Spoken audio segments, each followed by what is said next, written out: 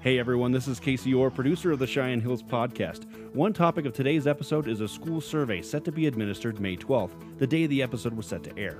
In order that our viewers and listeners got the information ahead of time, we published that section of the episode early as a special edition. What follows is that episode in its entirety. We hope you'll enjoy it. Hi everyone, Pastor Galen, lead pastor at Cheyenne Hills Church. Thank you so much for joining us on this podcast. We hope that these podcasts will be a real encouragement to you on your spiritual journey. You can also connect with Cheyenne Hills at CheyenneHills.org. Hope you enjoy the program. We are across the street and around the world, Cheyenne Hills. Well, hello again, everybody, and welcome to the podcast. Welcome back, Nathan. I'm glad you're here today. Good to be here. You always bring some cool stuff, so we're gonna get all kinds of stuff talked about as we unpack this. But I want to go to. First, I want to go to a heavenly perspective because we need it. That's a good place to start. Yes. I don't know if you need it, but I need it. Oh.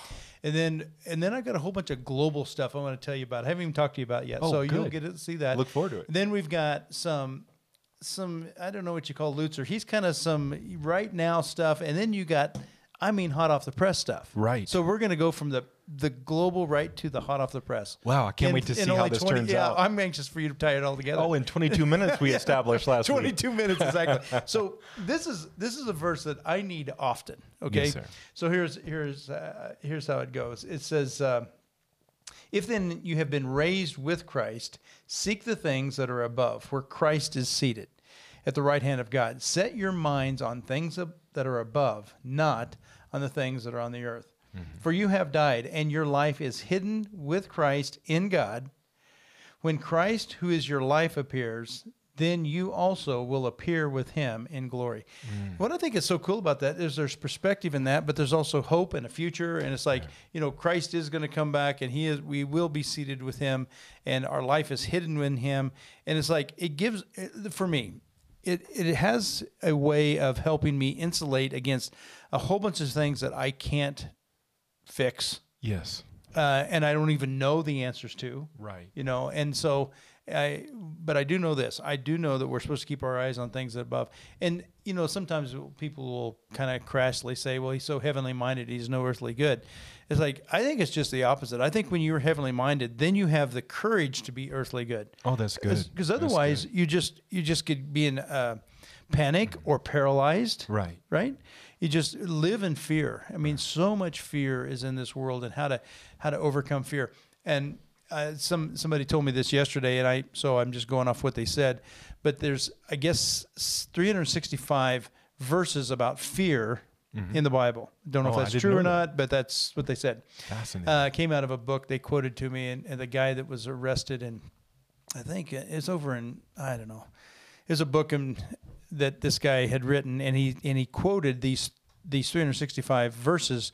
He read them over and over. He was released on day 366, and so anyway, it sustained him. Wow, that's what the whole point was. Right. And I just thought, man, that is good. We need to, and this is the kind of verse that keeps me, it keeps me in the right perspective. So then I got up, and it's like I have to make some calls.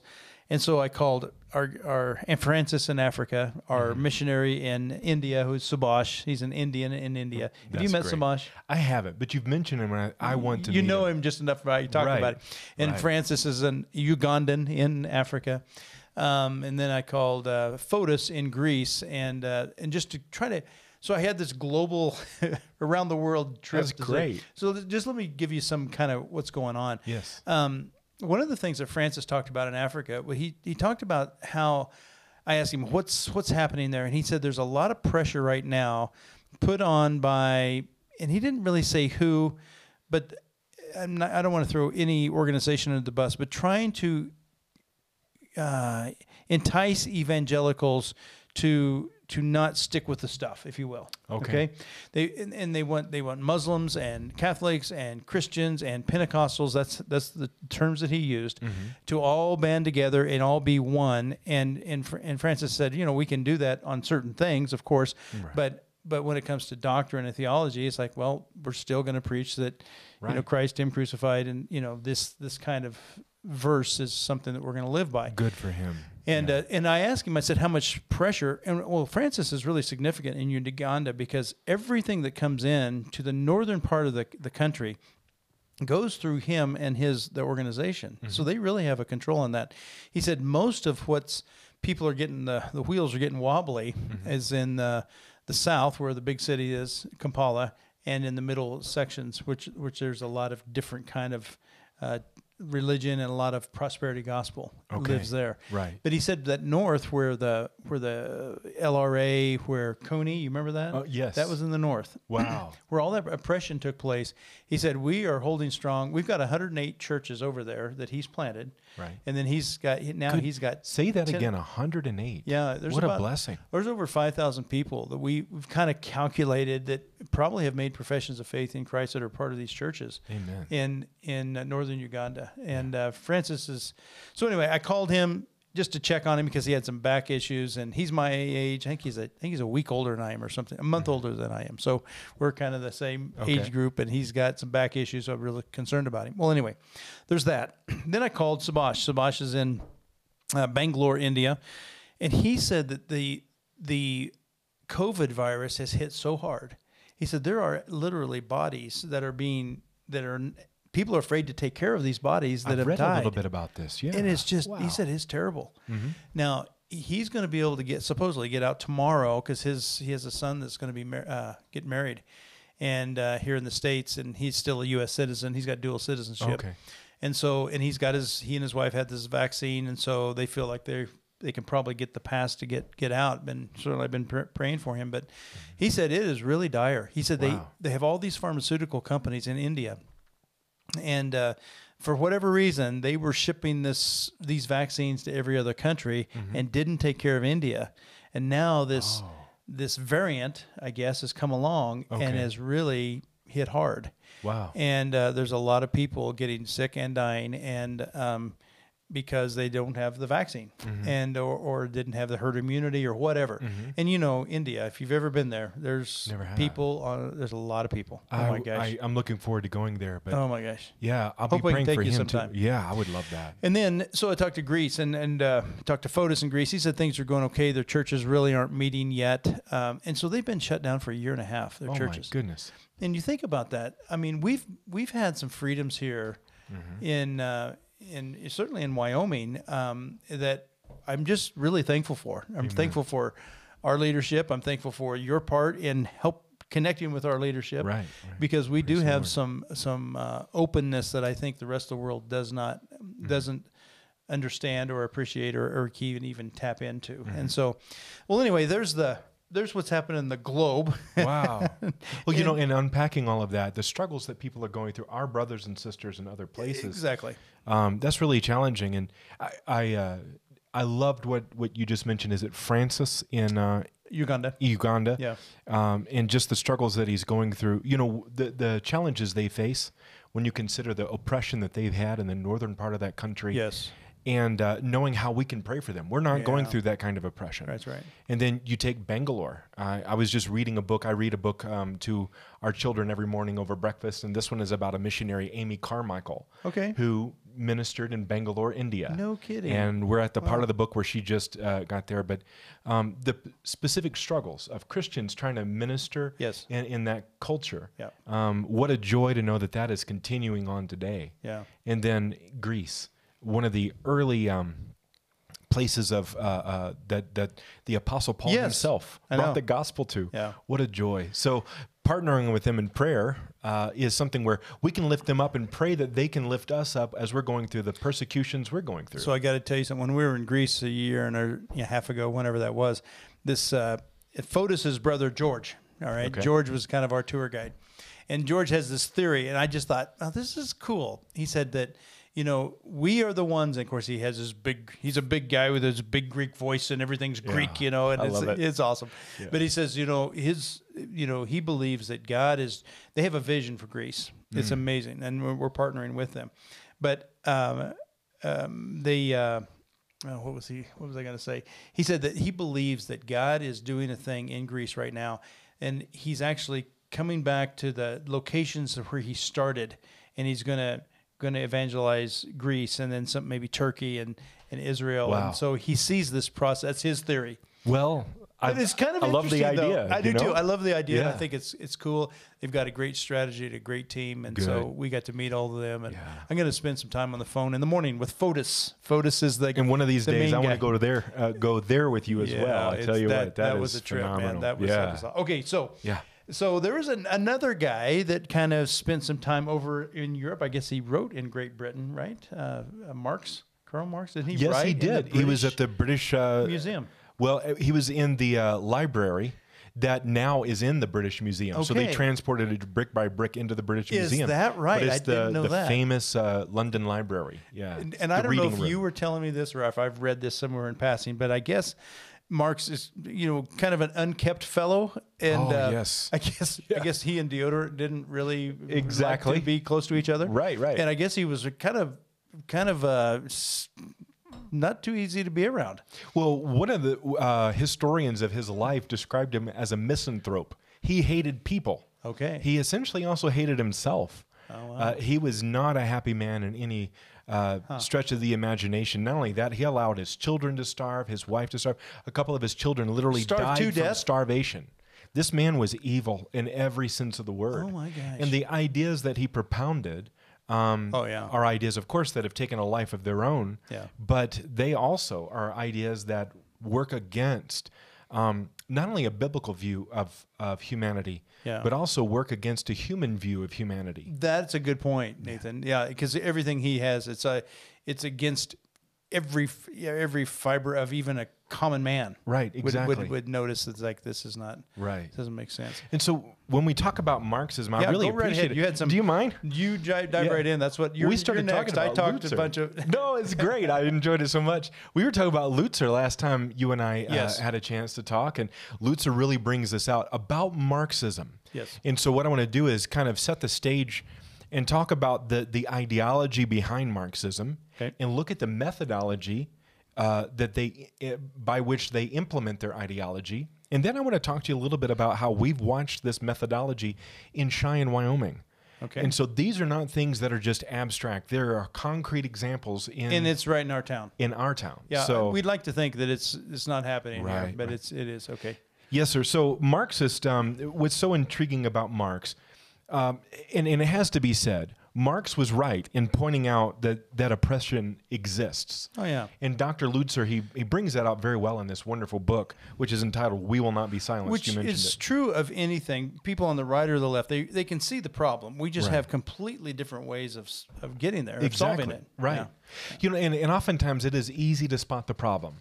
I was reading a book about 12 years ago. I remember it was a book entitled "The World Is Flat," and 3/4 of the book was spot on in its analysis of the problem. But the only problem with the book was at the last quarter. Yeah. The only way that we're supposedly built to climb out of the problem is to essentially double down on the things that caused the problem in the first place. Yeah. And so it is easy to understand that there are problems in the world. Yep. The question is, what is the answer? Right. And so Marx, he's right in pointing out that oppression exists, but then he comes to this idea. He locates the problem as an external systemic oppression between classes. Okay. And in so doing, he ignores the biblical doctrine of original sin. And I love how Dr. Lutzer puts this. He ignores the biblical doctrine of original sin and individual responsibility, and then sends his followers on a path of endless and unresolved conflict. Oh wow. And so when we talk about the struggles in class warfare, which is where he placed it at the time, you begin to see a little bit of the angst we feel within society today. And then he brings this out almost immediately after that, and I appreciate this from Dr. Lutzer. Marxists insist that schools must change their curricula to reflect their alternate view of society. Therefore, works written by Western writers must be rejected, bizarre behavior must be normalized, and the need for socialism must be emphasized, and contrary views must be shamed. Wow. Now remind me again when Marx, is that 1830s? It is 1850s? 1850s. That's right. Isn't it amazing that a guy sits down and writes all these things, and it's like reading the, memos that are Right. coming out right now. Right. Well, I do think that the philosophy, the ideas like this, when they become, when they are praised, they become the policy of the next generation, which then becomes the education of the following generations. Oh, wow. And so now that's my own theory there, but I think you can see that linkage. Yeah. That philosophy. Because these things have been around for a while. They've popped up, several different, socialism has popped up. Right. Early 1900s, right. All the way through.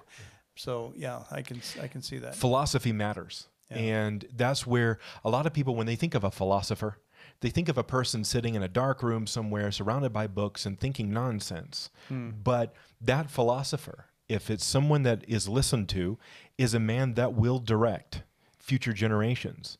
And that's why philosophy matters. And that's why whenever we teach philosophy at the University of Wyoming or in our schools or wherever it may be, it matters what is being taught. Yeah, for sure. And does it hold up to natural law? Right. That's you can go out on all these tangents, and if you don't have any kind of grounding, people can get way, they can understand that there's nothing on this table's not real, and right. Those things are just crazy to me. Exactly. It's like, how do you? Right. You talk about deception. That's so deceiving. And I just keep thinking, this whole idea of deception, see that no one deceives you. We've talked about this a lot. And, Satan is the master deceiver. And one of the things that I think is so deceptive today, you can be born biologically male and people think that no, I'm going to identify as female. You talk about deception. Where does that come from? That doesn't come from God. Exactly. That is from the pit. I mean, if that's not a doctrine of demons, I don't know what else you call that. Well, when we talk about that deception, brother, one of the challenges is that there are times where people attempt to drive this pressure and drive this feeling of oppression. So let's go back. Okay. In March of 2019, we've not really talked about this publicly very much, but in March of 2019, there was a very sad incident that happened here in Cheyenne, Wyoming at McCormick Junior High. Yeah, right. And in that incident, one student placed somewhere between 4 and 5, that's what the news reports tell us, 4 and 5 posters up in those schools. And those posters had some very bad, wrong-headed arguments placed on those, not arguments, just kind of slanderous statements on them. Okay. Now, those posters came down before the students came in. And that student was also reprimanded and actually dismissed from school, suspended from school as well, as a result of these 4 posters. What the news report also says is that in the weeks leading up to that, sometime before, there had been strife between individuals bringing LGBTQ plus flags. And then sadly, because we're talking junior high school here, there were other kids that were starting to bring Confederate flags. And there was essentially this struggle going on in a junior high school. Wow. That whole incident ought to break our hearts. Yeah, no kidding. That something like that's happening. Yeah. So, but one of the interesting things that came out of that is there was a lot of pressure in the Cheyenne press, where they constantly repeated the statements made on those posters. And then there are some within the community that began to advocate that we should start a whole new kind of diversity training. Okay. And rather than getting into all of the parties involved in that, they began to make the statement that a current kind of teaching, which has been very good. This was announced last week. That is a program called the Olveus program, and the Olveus program has actually it's done a lot of good in our community. Okay. Over the last decade or so. Sometime before that, about the time it was implemented, incidences of bullying in our school dropped from 24% down to about 10% reported last year. Wow, that's a drop of 14%. That is phenomenal. So not only that, when we talk about kids just being rude to one another, that happens. So when you talk about 10% that remains, it's not good that anyone should bully anyone at any time. Exactly. But I think that the Laramie County School District number 1 has proven that they are taking that on and making vast strides. But what some outside influences began to say is that we need to do away with Olveus and implement something from a group called the Western Educational Equity Assistance Center, known as WEAC. But here's the difference between Olveus and WEAC. Ulvaeus, or I'm sorry, WEAC is an organization that provides teaching resources from the Southern Poverty Law Center, which is an organization that has placed 2 highly respected organizations on its hate list. And by those, we're talking about Alliance Defending Freedom. That has successfully argued all the way up several times to the United States Supreme Court and wins more than 70% of their cases. They're widely respected. They're called a hate group by this other group. Wow. They call that it WEAC supports. That's right. Wow. Family Research Council is another one that's been placed on there. Is that right? It's astonishing. Oh, wow. So, but they're the ones that are weighing into this program. Another one, the Anti-Defamation League, over the last several years has promoted legislation that would target people of faith who hold to a scientific biblical understanding of human sexuality. And what I mean by that is the Equality Act. Yeah. Oh, right. Another one is on their website, on the WEAC website, there are 24 books that are considered anti-racist. But they include books from people like Ibram X. Kendi and Robin DiAngelo, who promote critical race theory, which is a theory derived from Marxism. Yep. Critical theory.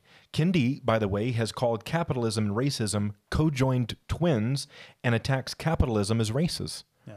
Another one, under the heading of LGBTQ+, a resource list for teachers, there's an entire list of material that promotes ideas like intersectionality, that your value, your worth as a human being is described by all of the different oppressed groups. Again, it's the oppressor-oppressed dichotomy. That's Marx. Exactly, Marx. And it promotes queer and transgender art, among many other issues. And so when we look at that, this is a survey that is supposed to happen on May the 12th in Laramie County School District number 1. Okay. And so we look at how bad ideology creeps into a civil society. Okay, so this is it right back here. up just real quick. So this WEAC is going to be sent out to students? Every student from 5th grade and up. Every student in Laramie County 1, and they're going to fill out a survey based on asking what kind of questions. Well, see, that's the thing. We would love to know what the questions are. I actually, a group of people have worked together to try to get an answer as to what questions are going to be on this test. And what they have claimed is that it's proprietary. Now, that doesn't make any sense, brother. Proprietary to the point where every student from 5th grade and up is going to see it and can take photos. But they can't show it to you? But you can't show it to parents. Oh, wow. And that's the issue that we... So no parent's going to see this until it shows up with that kid's name on it, and he's going to fill this out on May 12th? That's right. That's what is supposed to happen. And we believe that students should not be taught anything or tested on anything that isn't first available to parents. Yeah. Because that parental role in education is so important. Well, and there's so much of these kind of questions that are leading questions. Right. You know, it makes you think that, it's possible for me to identify one way or another. It's like, those kinds of questions are so deceptive. Exactly. And especially for a 10-year-old, 12-year-old mind. I mean, this falls into that category of, if you cause one of these little ones who love me to stumble, it's going to be better for you to have a millstone wrapped around your neck. Exactly. It's like we can't cause even leading questions that would cause a they're young called person to stumble. value-laden questions. But so all this is stemmed, in my opinion. I got to go back, and I don't think we're going to have to go over time on this. So I'm going to tell our producer. But back 15, it's about 20 years ago now. I was in Boulder County. I was a pastor in Boulder County. Okay. And they asked us to show up because one pastors to speak to this issue. It was bullying in schools. And they said if they change this word from, we will not tolerate bullying to, no, they wanted to change the word tolerance to tolerance. We will not tolerate, and the way it read was there will be no bullying, or bullying will be punished, or something like that. And they wanted to change it to something that had tolerance in it. Okay. Changing that one word changed everything. And this lady, who was absolutely right, said, if this changes, then everything's going to change. And I said, I read the thing, and I said, we all agree that bullying is wrong. Agreed. All agree on that. I mean, it's like nobody wants that. Right. And and they had a bunch of examples of kids that have been bullied, and I'm extremely sorry, and I don't want that.